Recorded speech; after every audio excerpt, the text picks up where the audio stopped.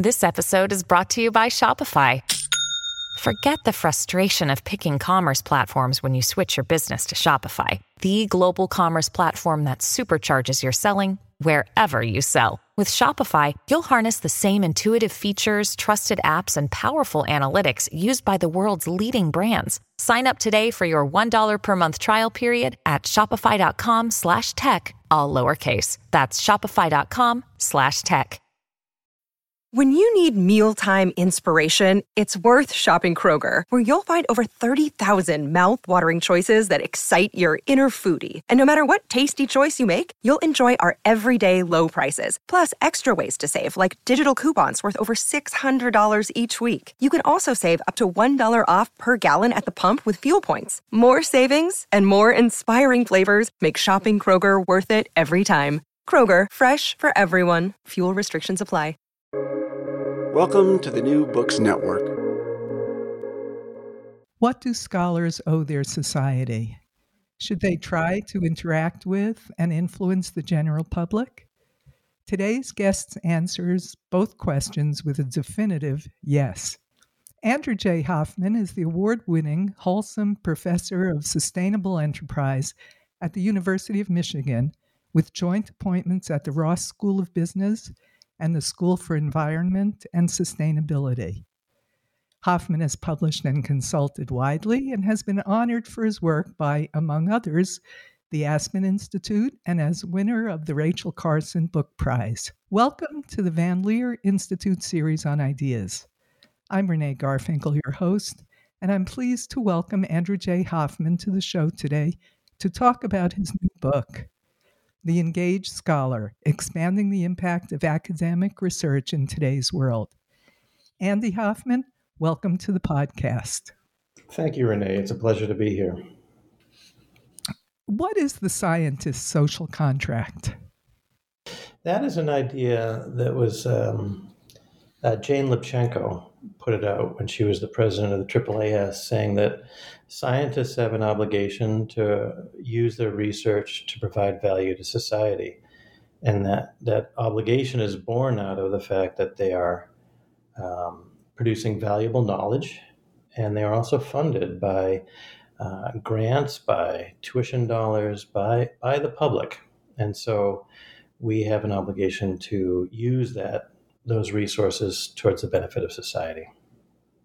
Well, that makes perfect sense. That's the capitalistic arrangement. We support you, you give something back to us.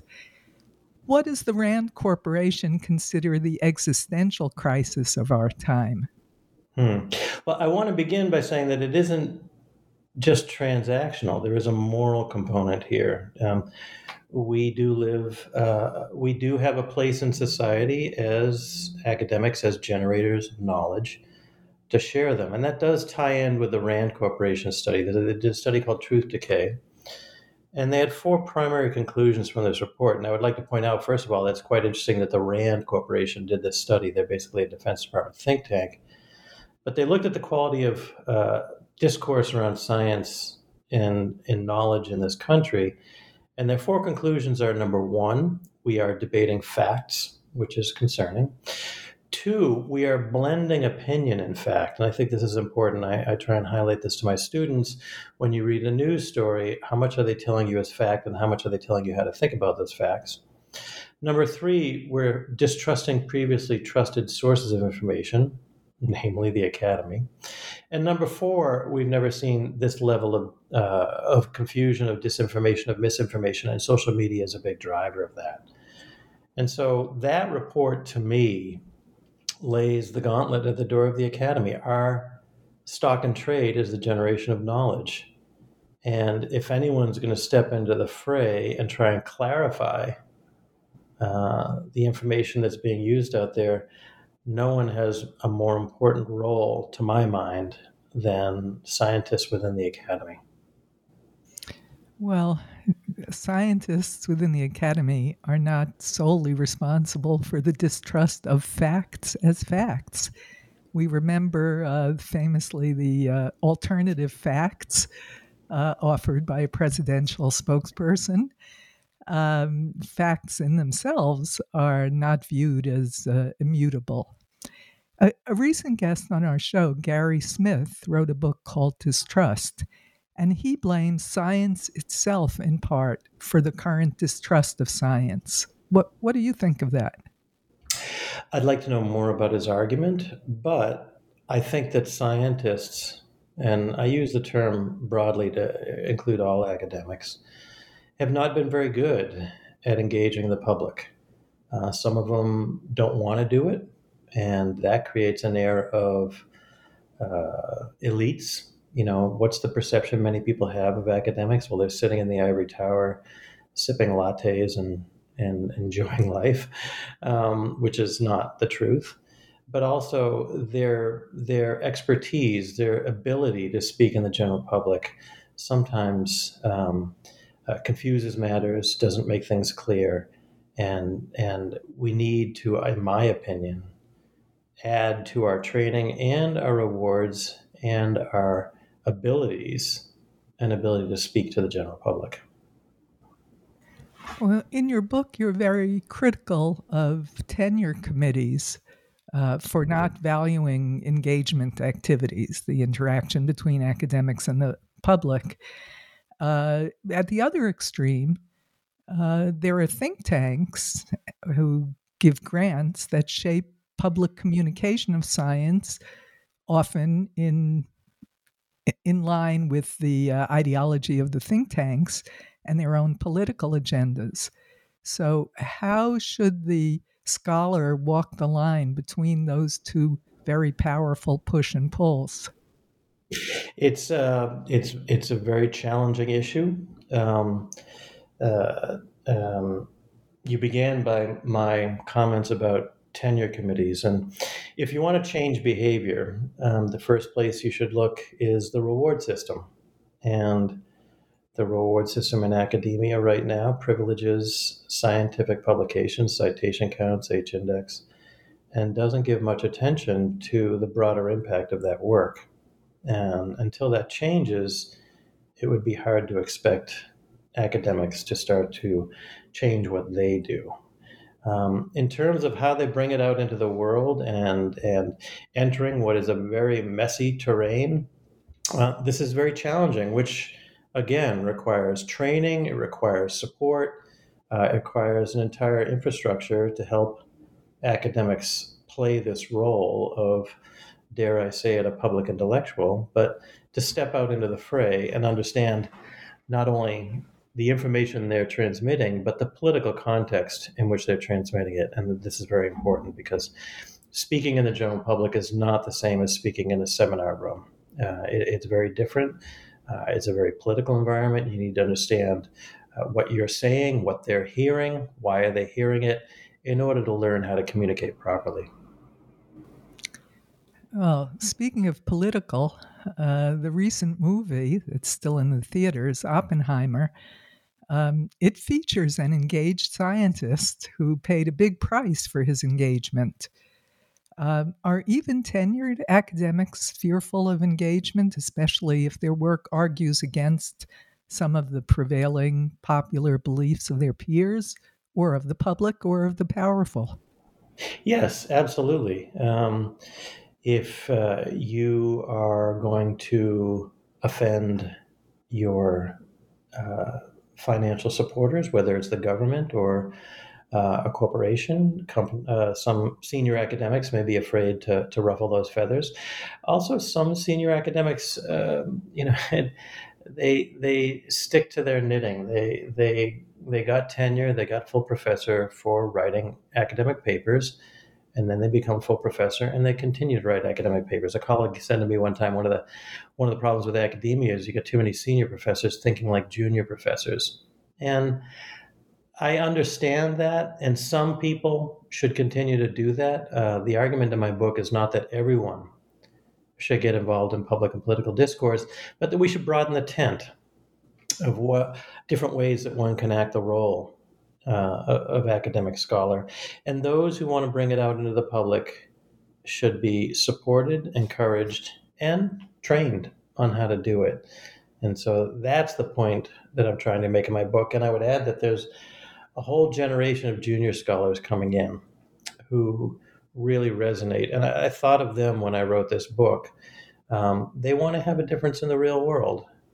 And the idea of coming to the end of your days and looking back and trying to measure the impact of your life on citation counts, in my opinion, that's going to be very unsatisfying. The impact we have is on how we changed how people think, whether it's our students, and that's an area of impact, or the broader public. I think a public engagement is just expanding the concept of what is my classroom and bringing my work out into the particular audiences that I want to reach, which for me, because I'm a business school professor, includes business audiences, to try and get them to think more carefully about the issues that I study. What do you think is the relationship, if any, between the scholarly retreat to the academy and the larger society's general anti-elitism, populism, the apparent democratization of opinion, and the corresponding rejection of experts? Well, certainly, and this speaks to the Rand Corporation study, that the democratization of knowledge, that you don't have gatekeepers anymore. You can put anything out on Twitter, LinkedIn, Facebook, Instagram, and you can find an audience. And so without gatekeepers, it's the Wild West.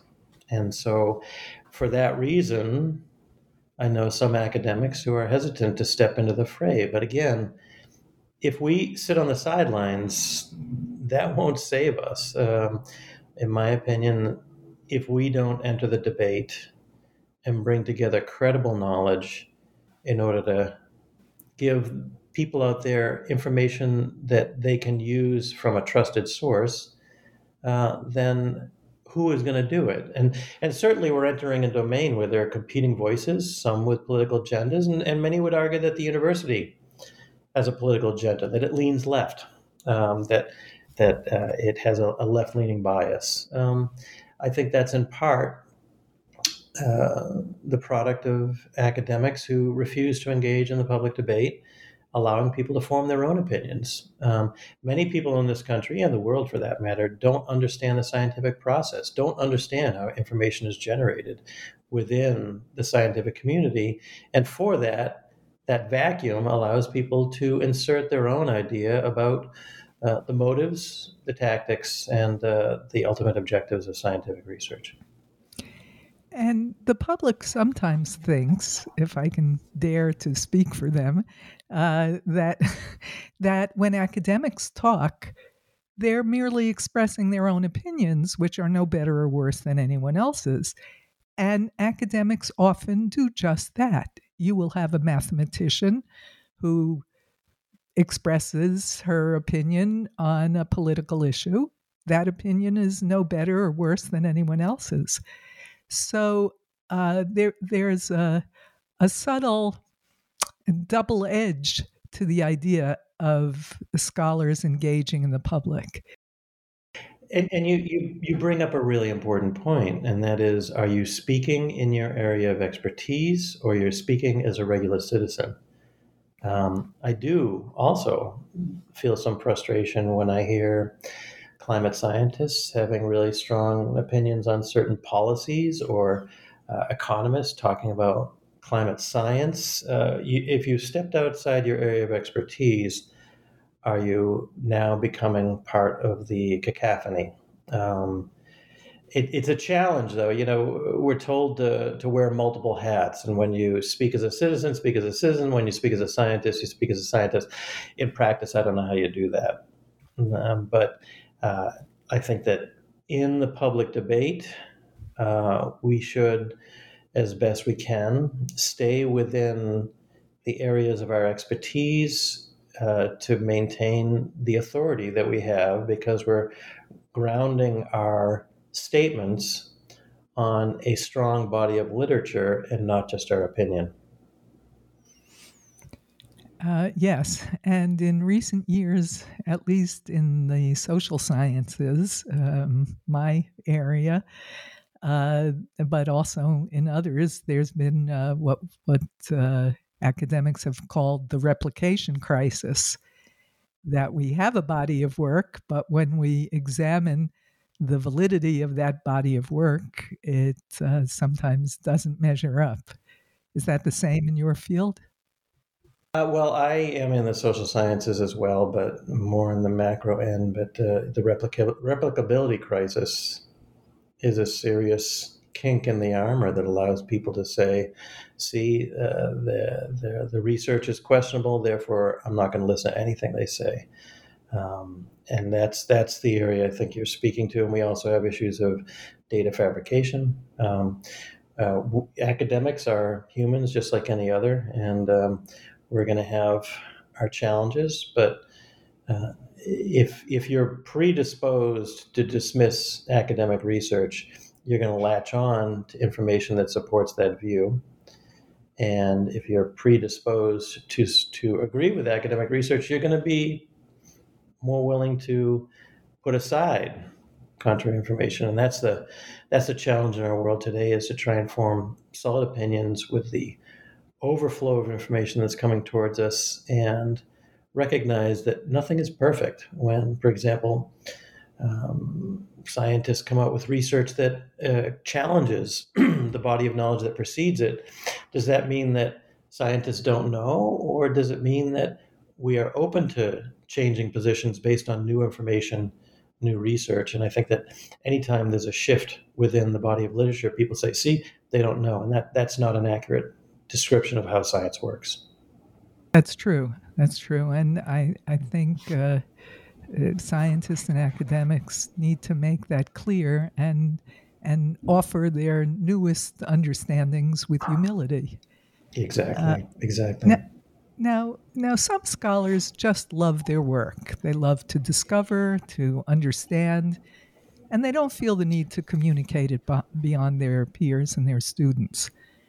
What do you think distinguishes those who feel a mission to share the knowledge or affect public policy, community engaged scholarship, as you call it in the book, or the Carnegie Foundation calls it, from people who just are content to enjoy the beauty of bench science? The point I want to make in the book is that there's room for both, and those who create bench science, basic knowledge, if you want to put it back in the earliest terms, basic versus applied. There's room for both within the academy, but right now the academy privilege is one, basic. I think of myself as more on the applied end. I almost think of it like a supply chain, where you have those who are doing basic research and then it moves down the line, and then those who are more inclined to bring it to the public. And I think I stand on the shoulders of those who do that basic research. So that we're all part of an ecosystem that generates knowledge. But I think of my public, I think of my audience as broader than just the academy. Others think of their audience as the academy, and that's great. Again, I'm just trying to make the case that we have somewhat of a monoculture right now, and I want to create more heterogeneity. And talk about those scientists that successfully communicate or even persuade the public. It's a different set of skills. You need to be able to be accessible, be open, be approachable. I think of people like, for example, Neil deGrasse Tyson. Very good science communicator. He has great passion. He can put things in a language that people understand. He's approachable. He's likable. This is not your typical description of an academic scholar, but there are those that are doing it, and in the social sciences, an increasing number. I'm thinking, for example, Adam Grant, who is at Penn, who's really done a great job of pulling together a large body of literature and bringing out into the general public that can then use it, apply it, try and make value out of it in the general public. And so it's a posture, it's a personality trait. It's a skill set. I think it can be learned, but only to a certain degree. Um, I have been involved in conversations on research in this area, and uh, I do have a little bit of um, sarcasm towards it because a lot of people will do this research and analyze how people respond to information, and it's very scientific. But again, at the end of the day, you need to be approachable, accessible, honest, have an air of integrity. I liken it to the idea that if you are speaking to the public, the dynamics may be similar to you speaking to your partner. And if you're trying to work out an issue in your relationship, if you say to your partner, I have this scientific paper right here that says if we follow this flow chart, we will work out our relationship, and your partner would have every right to say, no, sorry, that's not going to work, possibly even jam that paper down your throat. How do you work out your issues in your relationship? By being open and honest and engaged. And I think that's the same for scholars as well, which means listening as much as speaking. There is a term in the science communication literature of the knowledge deficit model, and that is that I, as an academic, come to you as a layperson. I look at you as your brain being half empty, so I'm going to pour my knowledge into your brain. You're going to start to think like me, and you're going to start to make the right decisions. The public does not like that model. I actually think our students don't like that model. It comes down to engagement and the word humility. You brought it up earlier. I think it's important. There are many sources of knowledge in the world. They don't all lie within the academy. There's vernacular knowledge. If you want to understand what's going on in a community, you can research academic papers. You can go out and talk to people in the community. If you want to understand what's going on in business, people in business, A, they live in that world, they know a lot about it, but B, a lot of business is doing good research. Government agencies, nonprofits are doing good research. So I think that word humility is one that we can flag for this conversation. Would you say that Anthony Fauci was a successful communicator during the COVID pandemic? That's what an extraordinary set of circumstances to be thrust into communicating on such a difficult issue. So it's very hard to judge him because the circumstances were just so extreme and so unusual that could he have done things differently? Absolutely. Does that mean he was wrong? No, I'm not so sure, because he had to do it on the fly in a context, again, that was just so extraordinary that he had a lot of history on doing this, so he did the best he could. Would someone else have done it differently? Yes. Would the outcome have been different? Yes. Would it have been better? I don't know. That's a really tough question. Yeah, he really worked at it every day. Yeah, and it was not easy. Not easy. It's interesting. When I first started doing my work on climate change perceptions, why do people disagree with the science, I started getting hate mail, and it was new to me. It was kind of a shock, and my first thought was, well, I should have phrased things differently, and then I realized that's only partially true, because if someone's inclined to disagree with me, no matter what I say, they're going to disagree with me. Phraseology isn't going to help in that circumstance. Persistence will. And so, would he have run into headwinds no matter what he said? I think so.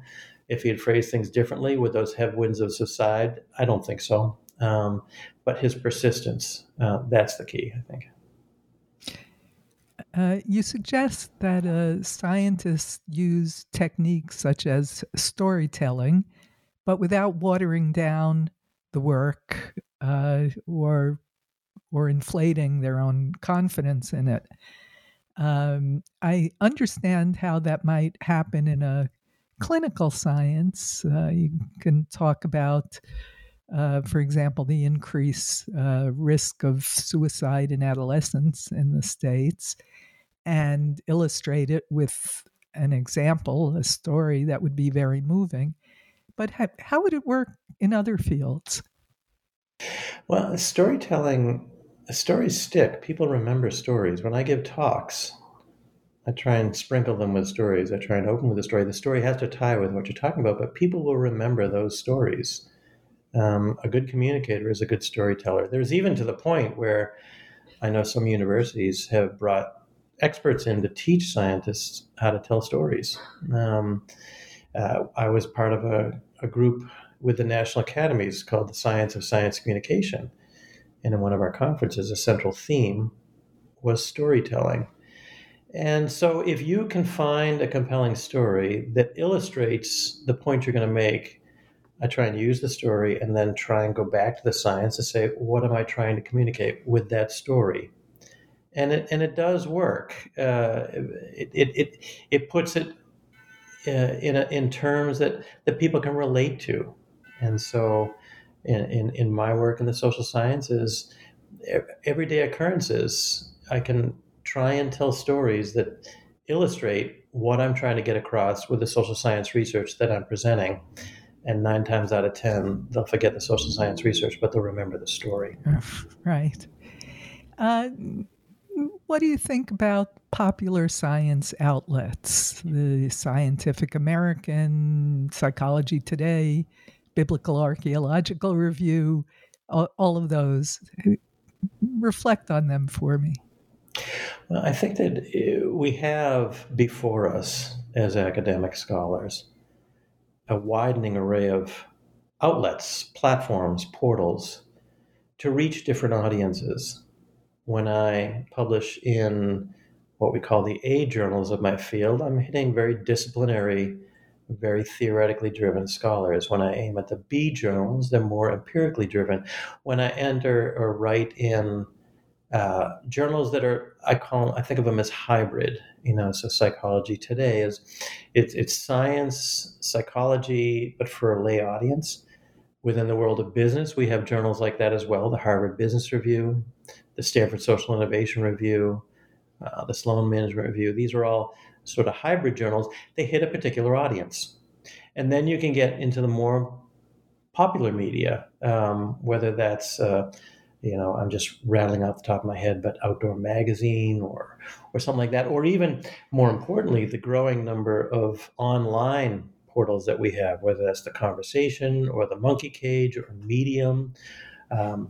These are all a widening array of platforms that hit a particular audience. And that gives us as academics an opportunity to say, this is the audience I want to hit, and these are the platforms I will use to hit them. I would add parenthetically that I think an interesting challenge, if you really think about where the intellectual conversation is in our society, it will be in places like The Atlantic, The New Yorker, The New Republic, National Review. And the challenges of getting into outlets like that are significant. They're in many ways much harder than the academic journals of my field. Yeah, and in some ways, being very familiar with writing for academic journals mitigates against the ability to write for The Atlantic or The New Yorker. That's so true. Our writing can be so turgid and dry. dense and hard. And in some ways, it needs to be that way. But I often tell my students, my doctoral students, if you can't explain your research in a way that everyday people, whether it's your mother or father, brother and sister, or someone on the street, if you can't explain it in a way that they understand it, I would wonder whether you truly understand your own research. I'm going to get in trouble for that one. Good point. On social media, disinformation spreads much faster than correct information. Can anything be done about that? These are the times we live in, and at the root of it, we've dropped social media into our society, and someone likened it to handing a loaded gun to a 5-year-old. We have this tool, and even the developers of this tool saw it as a tool for social good and are really surprised and thrown by the extent to which it's gotten disrupted, perverted. And so the question comes, will we figure it out? will we learn ways to turn this tool, which has tremendous benefit as well? Social media brings education, does bring credible knowledge, and does bring a platform or a channel for disinformation. Can we rein it in? I think that is one of the challenges of our time. The Rand Corporation said this is the existential challenge of our time, because if we don't agree on facts, if we don't agree on information, how can we solve anything? If we don't start with a common baseline of information, how can we address any of the challenges of our society? There's the big rub. And so how can we turn this tool, because it's not going to go away, just like AI has entered the arena, and we in academia are very concerned about it, but recognizing you can't put that genie back in the bottle. Students are going to use it. So how do we use it? How do we embrace it and turn it into a tool that is constructive? Because this isn't going to go away. And you've anticipated my final question. What do you imagine the impact will be of AI on the entire scholarly enterprise, the public's trust or distrust of science, and the process of engaging with and educating that public? It is so new that we're looking out over a precipice and trying to figure it out. But I will say this, that there are some who look at AI within the classroom as a tool for cheating, that students can use AI to write their papers. And this is true. I would also add parenthetically that I got an email from a company that knew I was a professor saying, "Do you not have time to grade your papers? We have an AI tool that can grade them for you," which creates a very funny kind of science fiction story where the students use AI to write the paper and the professor uses AI to grade the paper, and everyone lives happily ever after. But that said, you can't put this genie back in the bottle.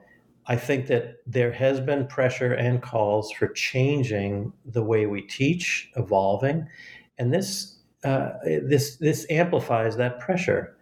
And so, how can we recognize that AI is here? It's here to stay, and how do we change what we do in the classroom to embrace it and not fight it? That is the operative challenge. And so, for example, I have a colleague who will pose a really big question in class. He'll have AI answer it, and then we'll have the students critique the AI's answer. That's an interesting way of approaching it, rather than just simply ignoring it, putting your head in the sand and saying it's not there.